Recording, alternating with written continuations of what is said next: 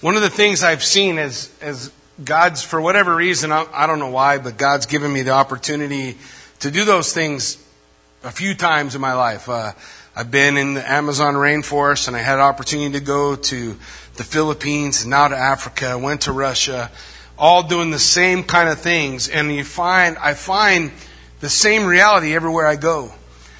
No matter how far away it is or what's going on, kids are the same everywhere. It didn't matter if I handed my iPhone to a kid in Russia or a kid in Africa. They figure out how to take a picture and then look at the picture and laugh. Every place I've been. And one of the things I'm challenged by when I just consider that is the fact that mankind all around the globe is in a struggle for relevance. Every man, woman, child, somewhere along their life, they want to be relevant. They want to be able to say, I was here for a reason. And I left something behind that is going to last.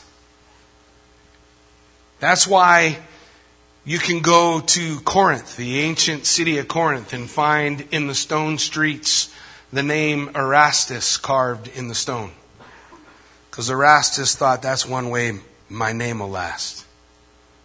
Or you can go to the Marshall Islands, to one of the areas that was used by the Japanese to torture and kill captured soldiers during World War II. And you can look on the walls there still in the buildings that are there and see their names scratched into the concrete cell.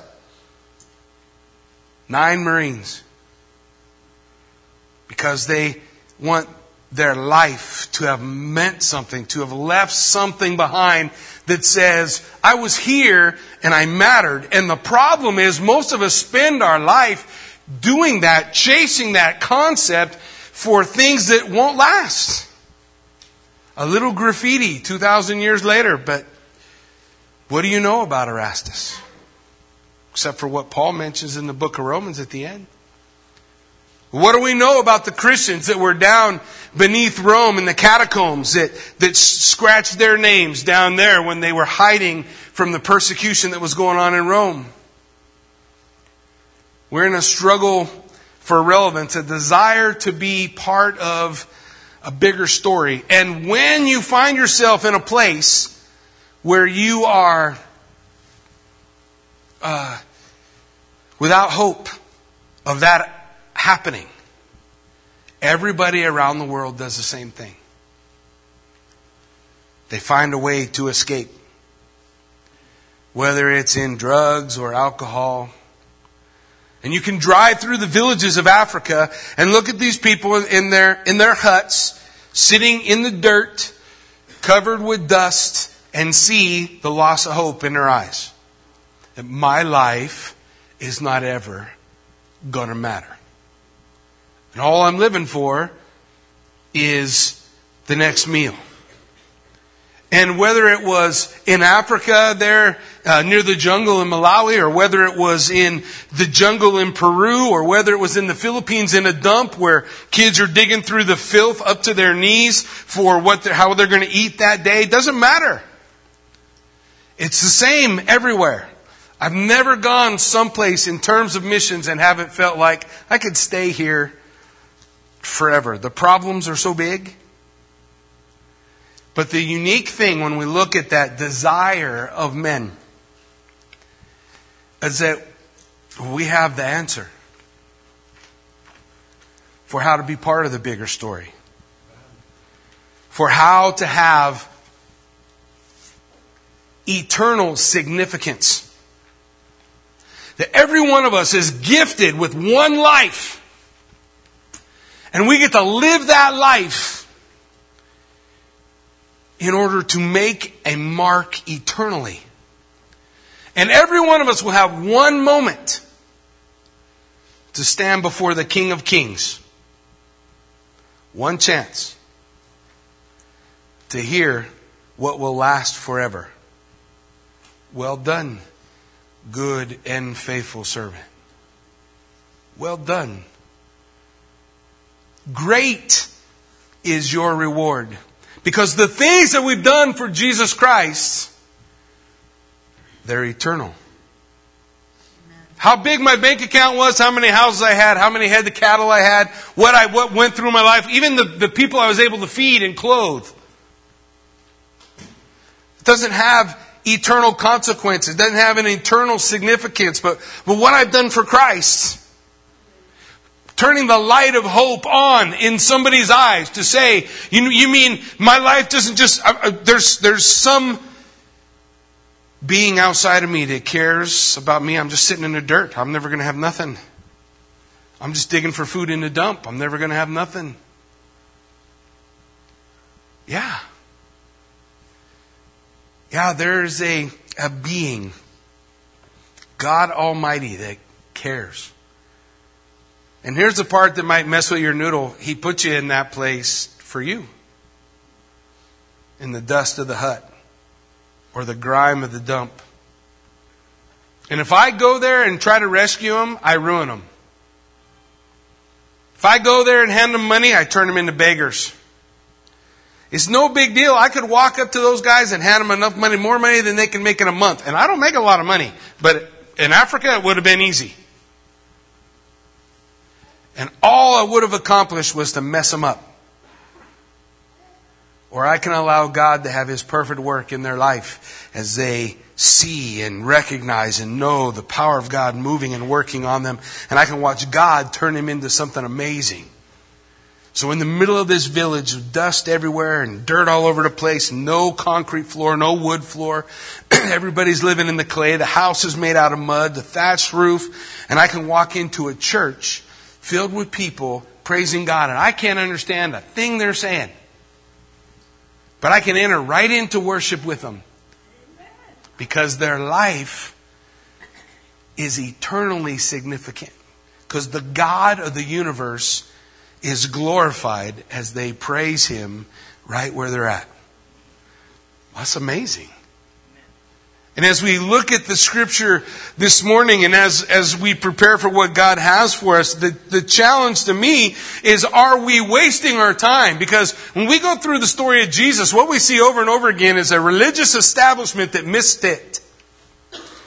Why do you think Jesus allowed that to be a part of the gospel? You know, He could have orchestrated it so that wasn't the issue. But the issue was there was a religious establishment that was missing the overarching work of God. And they couldn't get it. They became hard and impliable, not flexible at all, not open at all to the things that God was doing. And so the new wine that Christ is trying to pour into their life is spilt on the ground. So how do we, as we look and we say, is what I'm doing more an example of the scribe and the Pharisee and the religious establishment that didn't get it? Or is what I'm doing more like Christ? And that ought to challenge us. Because if our goal isn't to follow Christ and be like Christ and to go where He goes and to love who He loves and to be who He is, and that's not our goal, then really we're wasting our time. In Isaiah chapter 55, love this scripture. I could probably teach on this. I heard of a guy one time who taught on John 3:16 every single week for 30 years. I guess John 3:16 was his favorite verse. And there's a lot of stuff in John 3:16 for sure. If I have one of those, it's Isaiah 55. I love Isaiah 55, and I'm only going to look at the first two verses because I think it's relevant to what we're talking about this morning. He says, "Ho, everyone who thirsts, come to the waters. And you who have no money, come buy and eat." Immediately what leaps out to me is, how much money we have doesn't matter. The money that we have in America is probably a bigger hindrance than a help.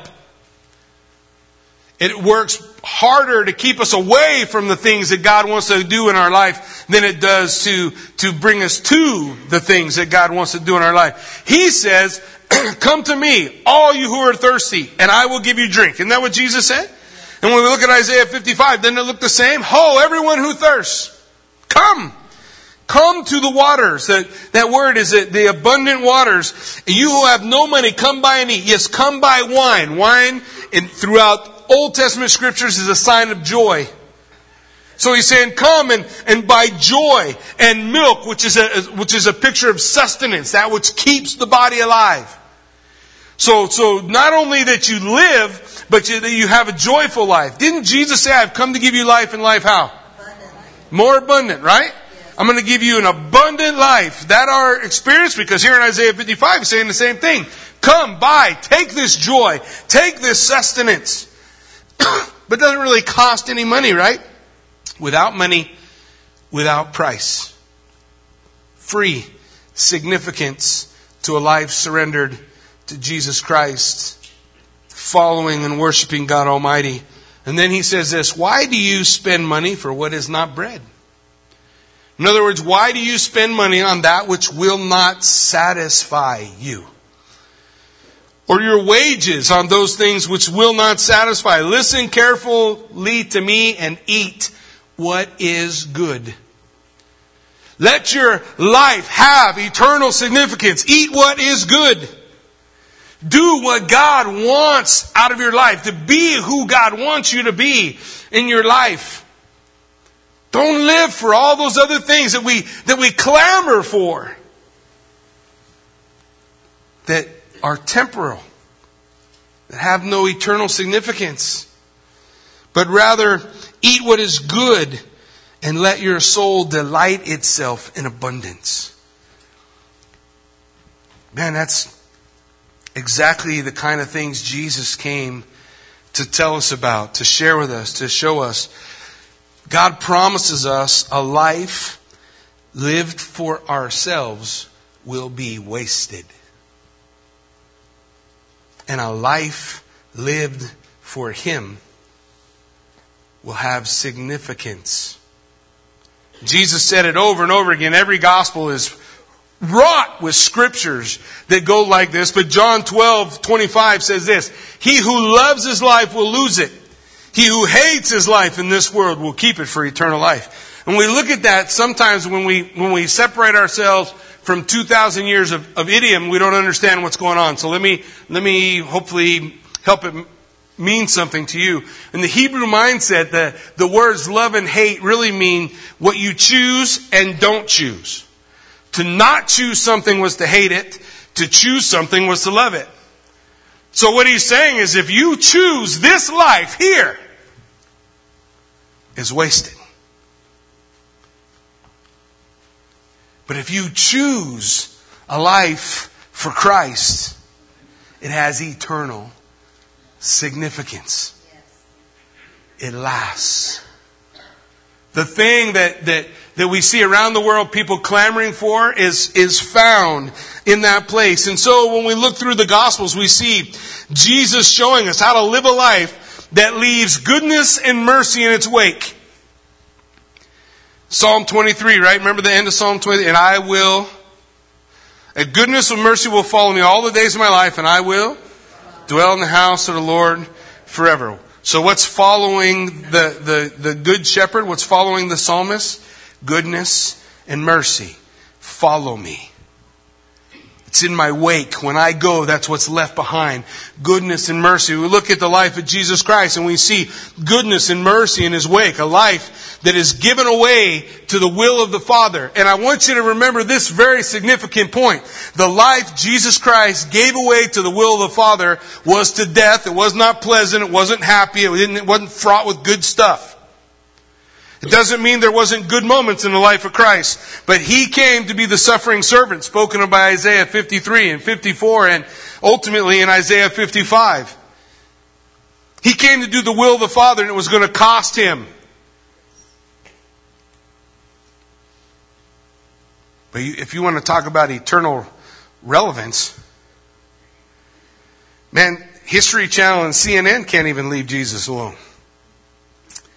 CNN's doing a thing, a search for Jesus. Every time they do that kind of show, it makes my skin crawl a little bit. And they're talking about what's known as the pseudepigraphia, which is extra biblical books that show up on the scene 5th, 6th, 7th century. So that's 7 centuries after Christ. And they're using them. Meanwhile, the Gospel of Mark is before the 1st century. Jesus died around 29 to 32 AD. And the Gospel of Mark, the copies that we have of the Gospel of Mark, date right around 60. Wouldn't it make more sense to use something close? But for whatever reason, History Channel and CNN got to find a spurious book that pretends to be written by somebody else that showed up 800-900 years later and use it as authoritative. I can only imagine how great the show's going to be. But here we have Jesus Christ. You guys have all heard it. Someone who never left the country of his birth. A small, insignificant place in the dirt. And we set our calendars by him. In fact, people don't like it, so they change what that all means, right? You guys have all seen that BCE and CE instead of BC and AD. No? You don't know what I'm talking about?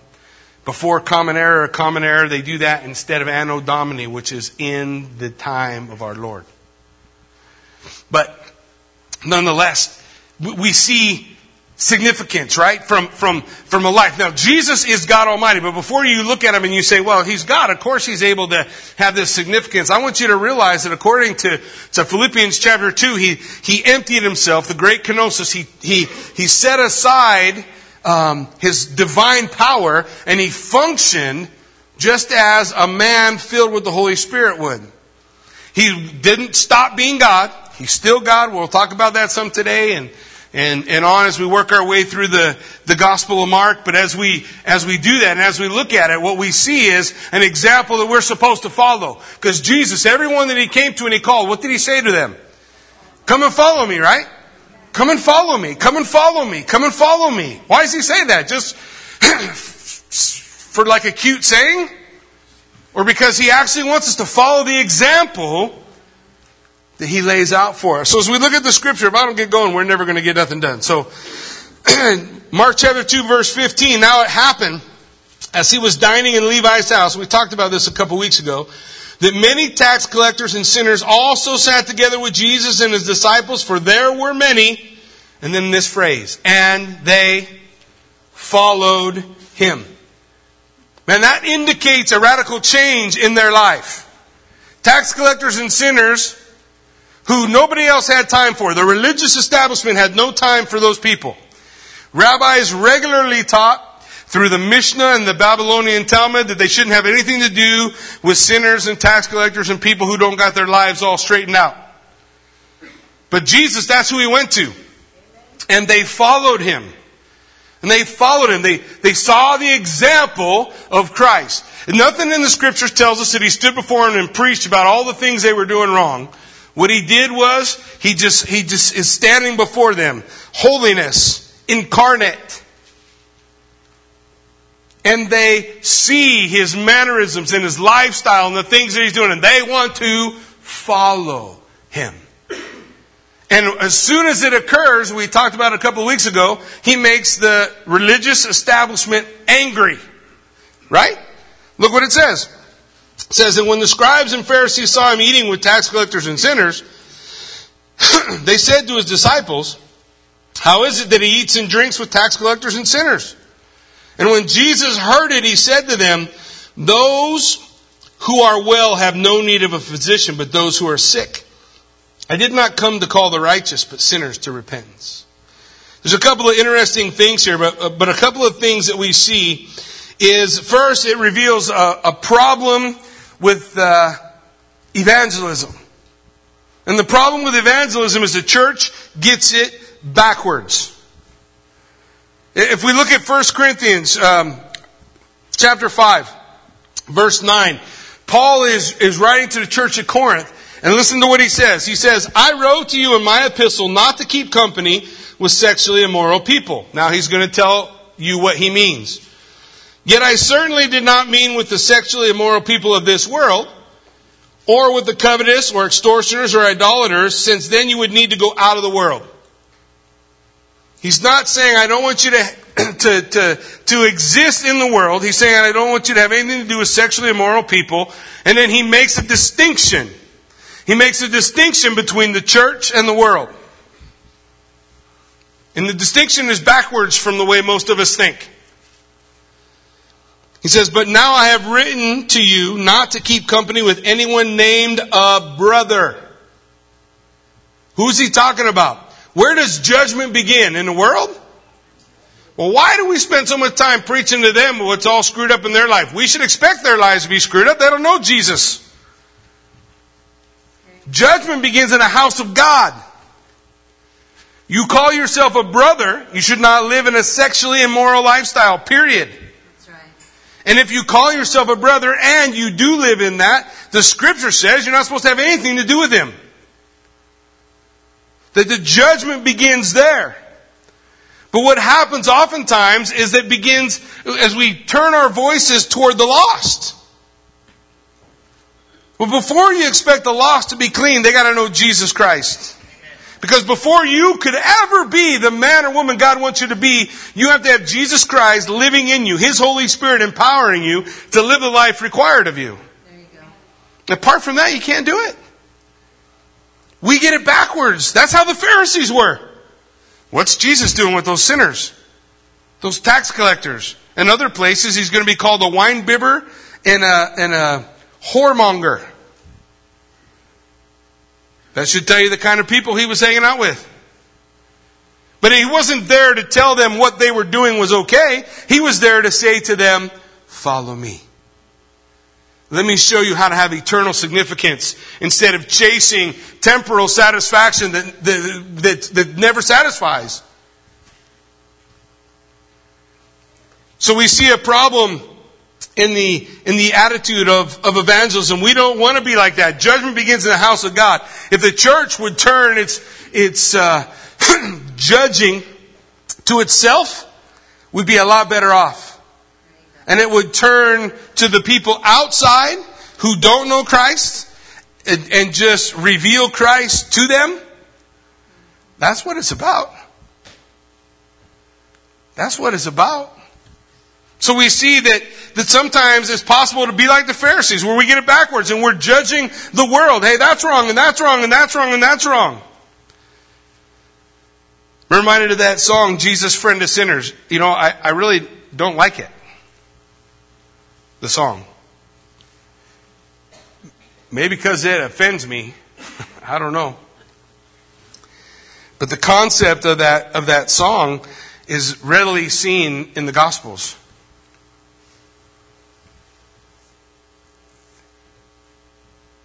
And the understanding, it's important for us to grasp, Jesus wasn't going to the sinners and telling them their life was okay. And He wasn't compromising his walk as a man who fully followed God and responded to the Holy Spirit utterly and completely and totally. None of those things were lost, man. He was that perfect example. But His judgment was reserved for the religious establishment.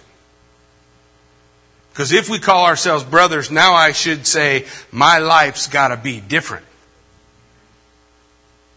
Otherwise, I'm an old wineskin.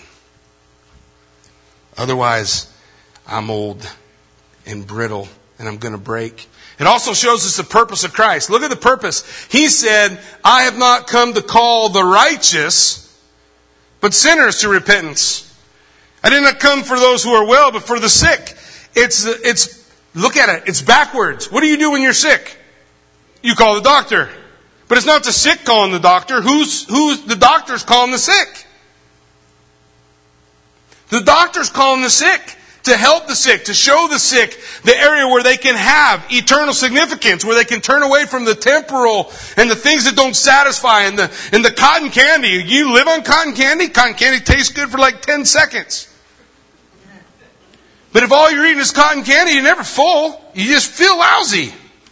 Is there a better description of a life lived for the satisfaction in the world that the lost lived than that? Jesus, He saw the sick and He reached out to them to show them that their life could have eternal significance, and they followed Him. That means they changed. They weren't still on the corner taking taxes. If they're following Jesus, He's moving on. He don't stand still. So their lives were being affected. They were being changed. In Luke 19:10 it says, "For the Son of Man has come to seek and to save that which is lost." In Matthew 18:11 it says, "For the Son of Man has come to save that which was lost." And you can find that's an exaggeration. You can find a lot of verses that say the exact same thing. He came to save the lost. But what we discover is Jesus' identification with sinners leads to a division between himself and the religious establishment. Because Jesus wanted to reach out to the dirty. The religious establishment couldn't understand. Look what we see there in verse 18. The disciples of John and the Pharisees were fasting. And they came and said to him, "Why did the disciples of John and the Pharisees fast, but your disciples don't fast?" So, I want you to get the picture, because I don't want you to miss the picture. Jesus is sitting down having a feast with sinners. They're all gorging on food. Whatever they had, I don't know, a bunch of pita, bread, and squashed garbanzo beans. What do they call that? Hummus. But they're eating that stuff. That's what they ate. And they're having a great time, and there's joy, and there's happiness, and all of a sudden, I just want you to picture it, the religious establishment comes up, and they're like, excuse us, we're fasting. You get the concept? We're going through a religious ritual that makes us better.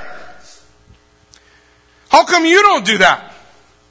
I'm fasting. How come you're not fasting?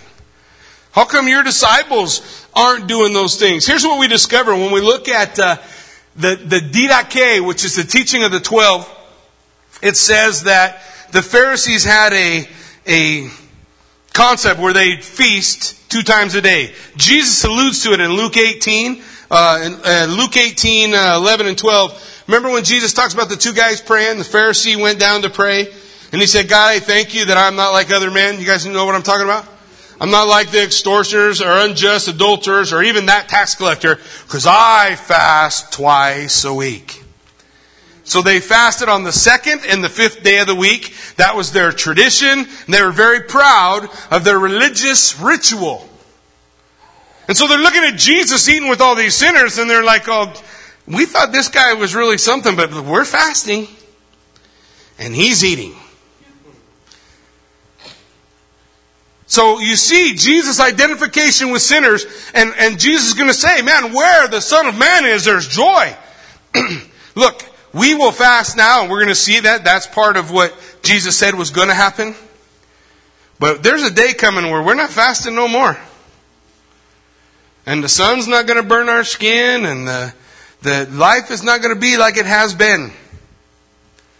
That day is coming. But look what Jesus said. He said in verse 19, Jesus said to them, "Can the friends of the bridegroom fast while the bridegroom is with them? As long as they have the bridegroom with them, they cannot fast, but the days will come when the bridegroom will be taken away from them, and then in those days they will fast." So I want you to get the idea. Jesus is saying, man, this is like a wedding, dude. The wedding, the Messiah is here, and the friends of the bridegroom never fasted. You never had a wedding. Weddings lasted in those days 7 days. A wedding was 7 days long. And if those same Pharisees who were saying, "Oh, we're fasting, how come you guys are eating?" If they were at a wedding feast, they didn't fast, because part of their ceremonial law said you never fasted at a wedding. It's a time of joy. And since it's a time of joy, you don't fast. Fasting is a day of affliction, the affliction of your own soul, to bring yourself down, humble yourself before the Lord. And so he's saying, look, I'm here. I'm here. And because I'm here, there's joy. And all those people that prior to Christ were sitting in the dirt with no significance and no hope, who lived their life looking for some type of satisfaction in something they could steal, or some way they could sell their body, or sell themselves, or sell their soul, now find in Christ a reason to have hope and joy and significance. And here comes the religious establishment. I don't know if you're wearing the right clothes. Or you got the right kind of shoe on. I went to this church one time in Buell and the preacher was wearing flip-flops. I mean, how is that even possible? If it gets any warmer, you're going to see the flip-flops come out early this year. The religious establishment was always there to try to stop the joy. Where did that joy come from? It wasn't from their sin. It was from experiencing the relationship with Christ. So what's Jesus saying? Look, He's telling, don't miss it. He's telling us that the way to Him is not through religious ritual, but the way to Him is to be joyfully present in His presence. To be with Him. That, He's talking relational, right? He's not talking about religion. We talk about that kind of stuff all the time, but we see Jesus laying it out for us right here in Scripture. In fact, John the Baptist even uses the same phrasing in John chapter 3 to talk about the fact that he is a friend of the bridegroom. And his heart is rejoicing. Remember when, as Jesus is increasing, John saying, He must increase and I must... Yeah, he's saying, I'm not going to be bummed about it because, man, I'm just a friend of the bridegroom. Rejoicing in the presence of the Messiah. But then Jesus speaks of the future. He says, the days will come when the bridegroom will be taken away. That word, taken away, not because of the Greek word, but because of the context, is talking about a violent taking. What's he talking about when he says the bridegroom's going to be taken away? Yeah, they're going to crucify him. They're going to kill him. Those same guys who are there, the religious establishment, who are complaining about what he's doing and how he's doing it, about giving hope to the hopeless. They're saying, we thought you were for real, but you're not doing the right things. You're not wearing the right clothes. You're not doing the right ritual. Those are the guys. He says, the bridegroom's going to be taken away, and when he is, there will be sorrow. Now the bridegroom's taken away both in the cross, and then he's resurrected, and we see him again. We're getting ready to celebrate Easter as we celebrate the Lord's Resurrection Day. And we look at the great joy of that day, but then there was another day of sorrow, right? A few days later, he ascends into heaven. But when he ascended into heaven, what did he say? Yeah, he said, hey man, I'm going and I'm setting up a place for you, but what? I'm coming back. And you got a job to do. Go to the hopeless. Go to the sinner. Go to the broken. And give them hope. Through a relationship. Not a religion. With Jesus Christ. Where their life changes. And they find significance. Now Jesus gives them two examples in the parables. Look at it, verse 21 and 22. He says, no one sews a piece of unshrunk cloth on an old garment, or else the new piece pulls away from the old and the tear is made worse. He's talking about two things that cannot go together. That's the point. A parable is designed, the concept when we come to a parable is to see one main truth. If we start making a parable tell us 50 different things, we're probably pushing the parable a little hard. You guys all heard of Aesop's fables, right? And when you come to the end of Aesop's fable, there's a moral to the story, right? And the moral of the story, there's one concept. That's right. You don't want to make too much out of it all. It's the same thing when we come to a parable. So we have two things that don't go together. If you put them together, they tear apart. The religious establishment and the gospel of Jesus Christ, and your old life and the gospel of Jesus Christ. They don't go together. People try to add Jesus to their life. That don't work. And that's not salvific. That's not salvation. If you add Jesus to your life, that ain't the deal. That ain't the deal where you gave yourself away. Jesus wants all of you, or you haven't given any of you. There's no part. There's no piece. There's no little bit. It's all or nothing. Which of us gets married and we're okay? I want to get married, and so I tell Kathy, I'll be your husband Monday, Wednesday, and Friday. Does that sound like a great deal to you ladies?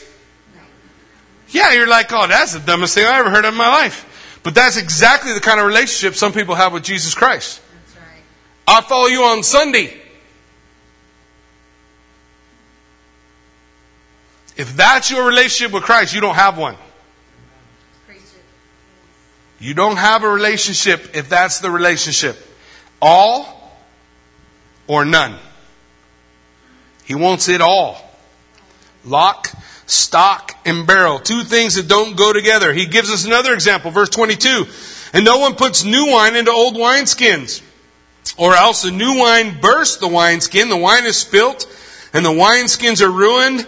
But new wine must be put into new wineskins. Look, the traditions and the rituals of the religious establishment could not exist together with what Jesus was bringing. That's why Christianity would not become a sect of Judaism.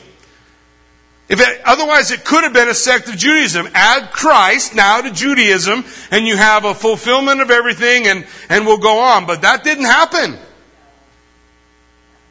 Because the old wineskins couldn't hold the new wine. They're no longer flexible. So as the new wine goes through the fermentation process, and it would cause the old wineskins to swell, they burst, and everything comes out. It's a new thing.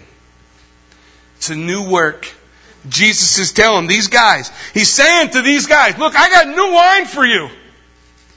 But if you're going to cling to all those old concepts, you're going to cling to your rituals, not even rituals that God gave them, just their own rituals, your traditions, you're never going to take the new wine and all the stuff that I've come to give you. Remember I told you wine spoke of something, joy, right? Joy, taking to the hopeless and giving them joy. This joy that Jesus had to give them, they couldn't receive because they're so hardened in their way.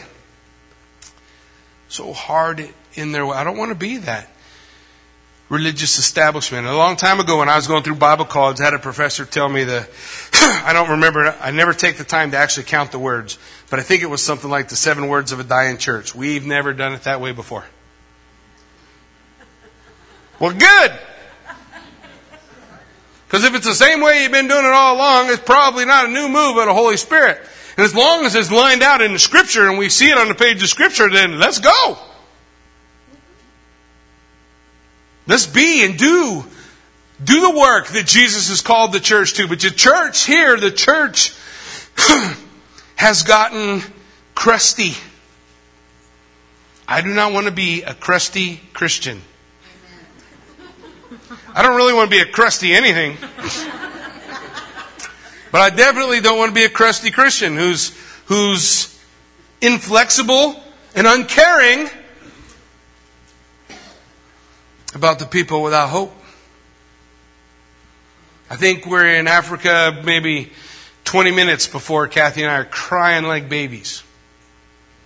I gotta do my best to be tough, because when I'm hoping by Wednesday I can talk about it without bawling. But it's incredible. The hopelessness. And the amount of hopelessness. And then the other side of that, you have the answer. That's pretty incredible. The opportunities that presents. But we don't want to be crusty like those guys. We don't want to be hard like those guys. We want to be able to be flexible. So then we see 2 more stories. We're going to make it 2 more stories. We work our way through. All of these scriptures fit together. They're all doing the same thing. Jesus partying with the sinners and the guys coming alongside and saying, why aren't you fasting, following our rituals? Jesus telling them the story of the old wine skins, and Jesus telling them, what was the other one? Cloth. Thanks. The cloth. I was like, wow, there was 2 of them. 1, 2. Tell him about the cloth, the 2 things that can't go together. And then he goes on to another situation. Look at it. He says in verse 23, now it happened as they went through the grain fields on the Sabbath. And as they went, his disciples began to pluck the heads of grain. And the Pharisee said to him, look, why do you do what is not lawful to do on the Sabbath? Now in Exodus 34:21, it says, 6 days you shall work, but on the seventh day you shall rest. In plowing time or in harvest time you shall rest. So they're walking through, and in the Mishnah, in the Talmud, in the rules of the religious system of that day, they had 39 things that you could not do on the Sabbath. I'm going to read them to you right straight out of the Mishnah.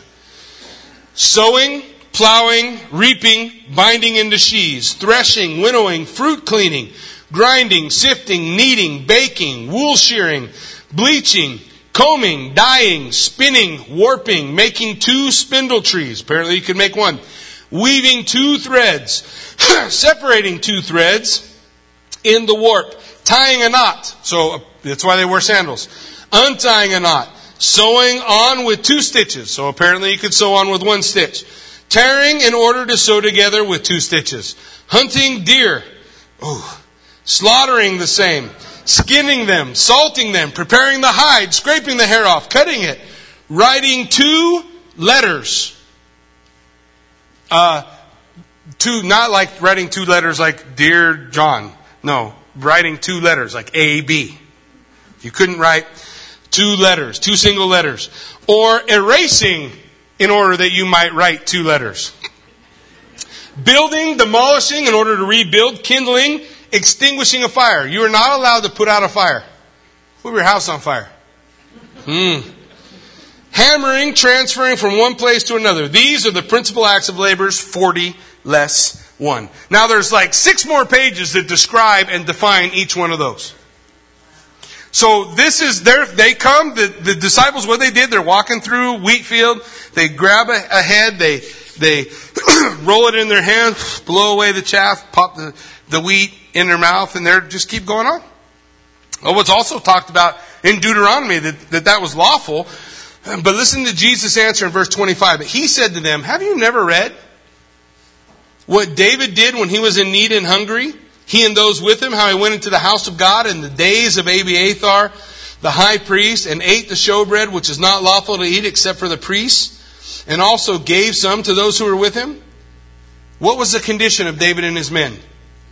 They were in need. They're hungry. They were hungry.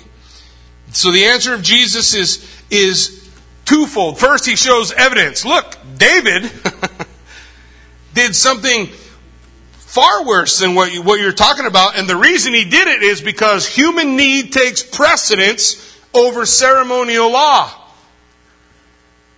In other words, if your house is burning, by all means, extinguish it. Human need takes precedent over ceremonial law. We read about it in 1 Samuel 21:6. It says, so the priest gave him the holy bread. For there was no bread there but the showbread, which had been taken from before the Lord in order to put hot bread in its place on the day when it had been taken away. So under the law, it was only available for the priests. But David's hunger superseded the ceremonial law. And the word of God, after David did it, did not rebuke David for what he did. God was silent. When God's silent, we should learn to be silent too. Not try to make up something we think should fit. So God's silent. God doesn't push the envelope. He doesn't push beyond it. And so, what does it say to the Pharisees? Human need supersedes ceremonial law. The disciples are hungry. They're not breaking the Sabbath. And Jesus is going to tell them another reason why. Look at the next verse. He said to them, the Sabbath was made for man, not man for the Sabbath. The Sabbath was created for man's blessing, not to become an effort for man to try to turn it into a ritual to please God.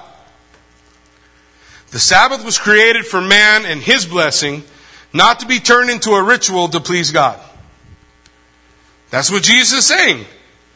Man, the Sabbath was made for man, not the other way around. And then, listen to what he says. Therefore, the Son of Man, which is a messianic title, Messiah, the Christ, is the Lord of the Sabbath. Well, you better just sit down and think about what that means. Jesus is saying to the Pharisees who were claiming by giving him grief about what the disciples were doing, that they were the Lord of the Sabbath. That they're the guys who tell you what you can do, what you can't do, how you can do it, why you should do it. So they're the lords of the Sabbath. But Jesus said, the Son of Man, the Messiah, the Word incarnate, I am the Lord of the Sabbath. I am the one who will define what the Sabbath is. In fact, later on, Jesus is going to say that He is my Sabbath rest. And when I come to Christ, I fulfill the Sabbath. I find rest in Him. That's why of all the commandments that are repeated throughout the New Testament, to honor the Sabbath day is not repeated. Why? Because the Sabbath day is fulfilled for the Gentile in a relationship with Jesus Christ. The only ones who are called biblically to fulfill the Sabbath day throughout Scripture are the Jews, because God said, I make this ordinance between you and me forever. That's a long time. So they are instructed to keep it, but Jesus Christ becomes the fulfillment. So a completed Jew, someone who comes to faith in Jesus Christ, set aside. He enters into his rest in Jesus Christ. So he's talking about this authority that he has. He says, I have authority to define the Sabbath day. That's an amazing statement. I have the authority to define what happens on the Sabbath. There's really one guy who has that kind of authority, exousia in the Greek. That's God. And in this particular section for the Hebrew, it was a very clear declaration that I am God in the flesh. It's not going to be the last one. Jesus is going to give some even more clear, like by saying, I am God in the flesh. So he's declaring, I am the authority over the Sabbath day. I am the authority. And then in Mark 3, 1 through 6, he proves it. He proves it. So he's having this discussion, the impliable, the hardened-hearted religious institutions that can't bend and can't flex and can't consider. I'm not talking about going against what God's Word says. I'm just talking about going against their own tradition. Oh, we can't change our tradition. Well, look what happens in Mark 3, verse 1. So he entered the synagogue again. So it's another Sabbath day, right?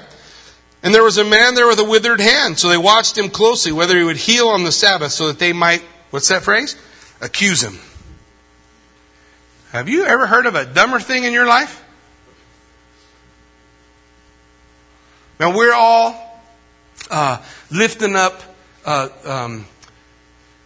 Lexi in prayer, right? For the little girl was in the accident and who is, actually she's starting to get some movement. There's some killer video of her on Facebook. I love seeing the updates and hopefully we're all praying for her. But you know, it wouldn't matter what day, if Jesus walked into her room and healed her, nobody's going to accuse Jesus.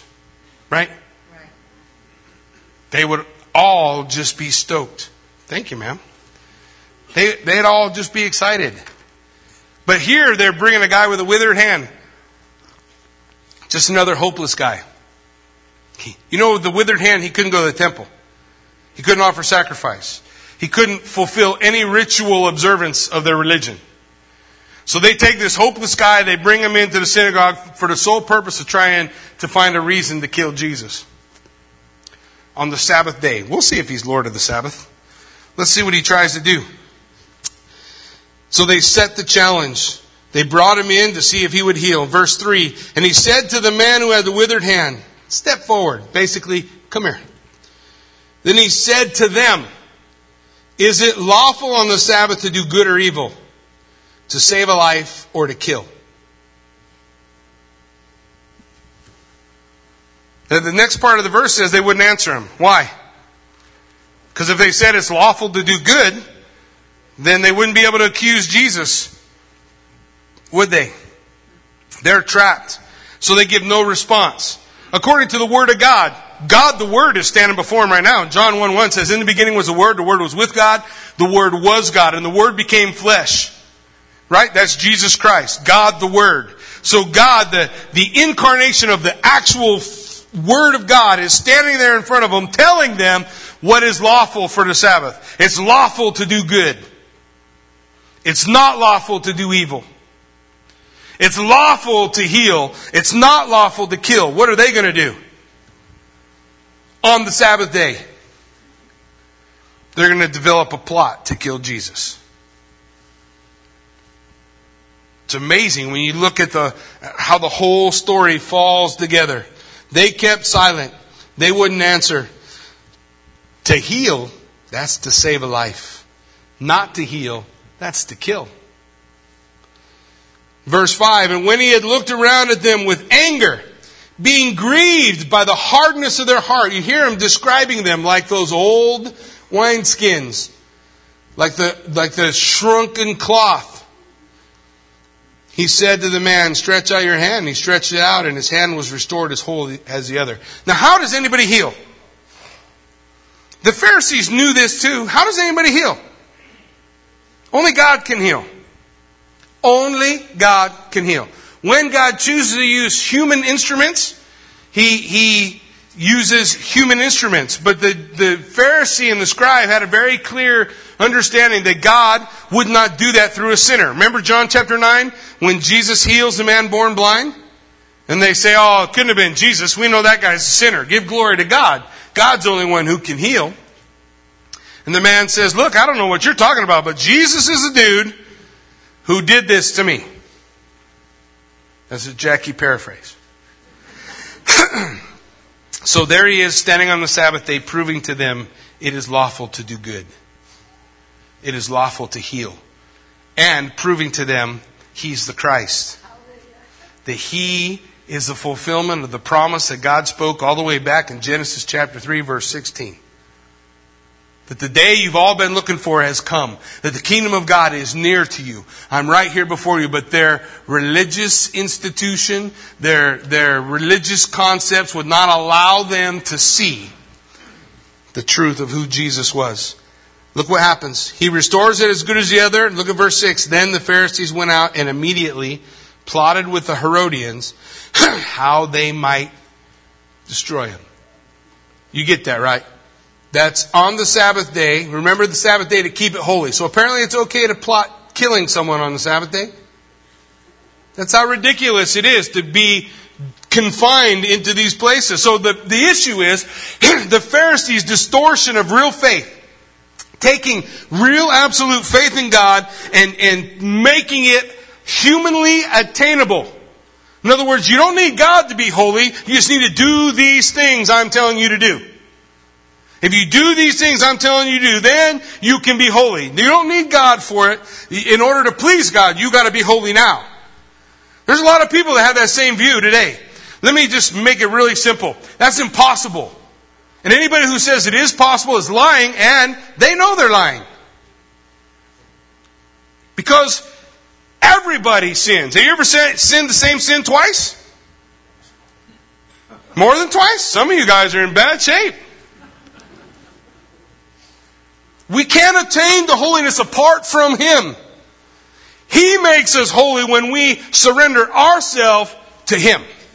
But the Pharisees had it backwards. Do these things and you'll achieve this holiness. So when on the Sabbath day the disciples shuck that grain and they eat it, they can't understand why personal human need supersedes their tradition. When Jesus is standing on the Sabbath day in the synagogue and He heals a man with a withered hand who's without hope, or when Jesus is sitting down eating a meal with a bunch of sinners and bringing joy to them as they experience, maybe for the first time, a real communion with God Almighty, they don't get it. And the wine that Jesus has to give them bursts, spills out on the ground. And they spend their day, rather than receiving, be excited. But here they're bringing